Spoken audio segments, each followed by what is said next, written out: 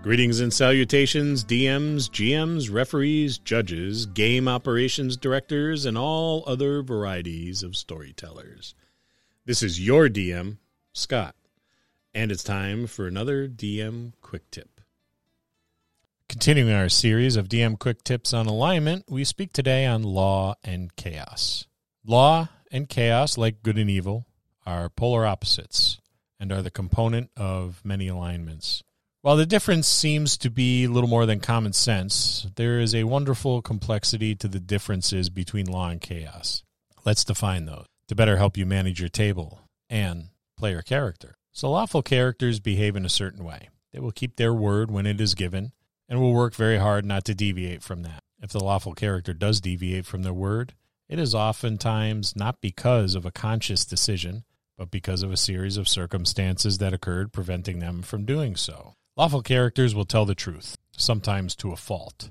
They will respect authority even when they disagree with that authority. Tradition is very important to a lawful character. So you see, a lawful character does not necessarily have to come from what is commonly referred to as a civilized land, but rather can be a barbarian from some savage land. Lawfulness is not necessarily a hallmark of civilization. Lawful characters can be at times obnoxious, for they will be judgmental of other characters and NPCs for their actions.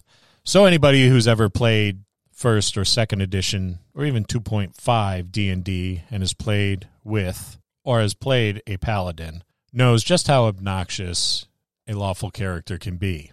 It's practically the middle name of every paladin out there. Chaotic characters will follow their conscience, preferring to do what is right over what authority, rules, or tradition dictates. Like the lawful characters, chaotic characters will keep their word as long as they feel like it, though. Their word is in flux and may or may not be kept depending on the situation at hand. So keep in mind that the lawful character does not necessarily mean that they are a good person. They could be quite the opposite, blindly following the instruction of someone in authority. There is an implication that a lawful character possesses honor and trustworthiness.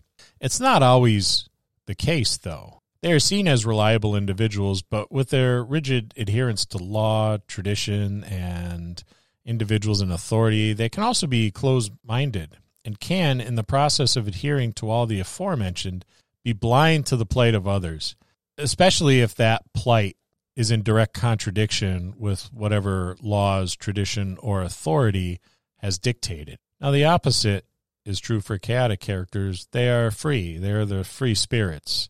They feel no need to adhere to any code other than their own, and this code may change from situation to situation. They're far less rigid and more flexible based on the circumstances at hand. And they are adaptable, and they are flexible, but they may be unreliable as well. The chaotic nature of these individuals may make them reckless and irresponsible. They may also hold resentment towards any individuals in authority. Sometimes they don't always play well with others.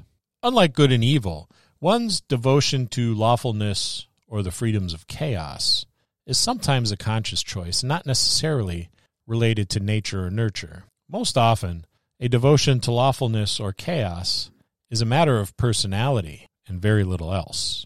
Now, there are many ways in which you can define law and chaos, and this is just one. We'll see you next time in the dojo.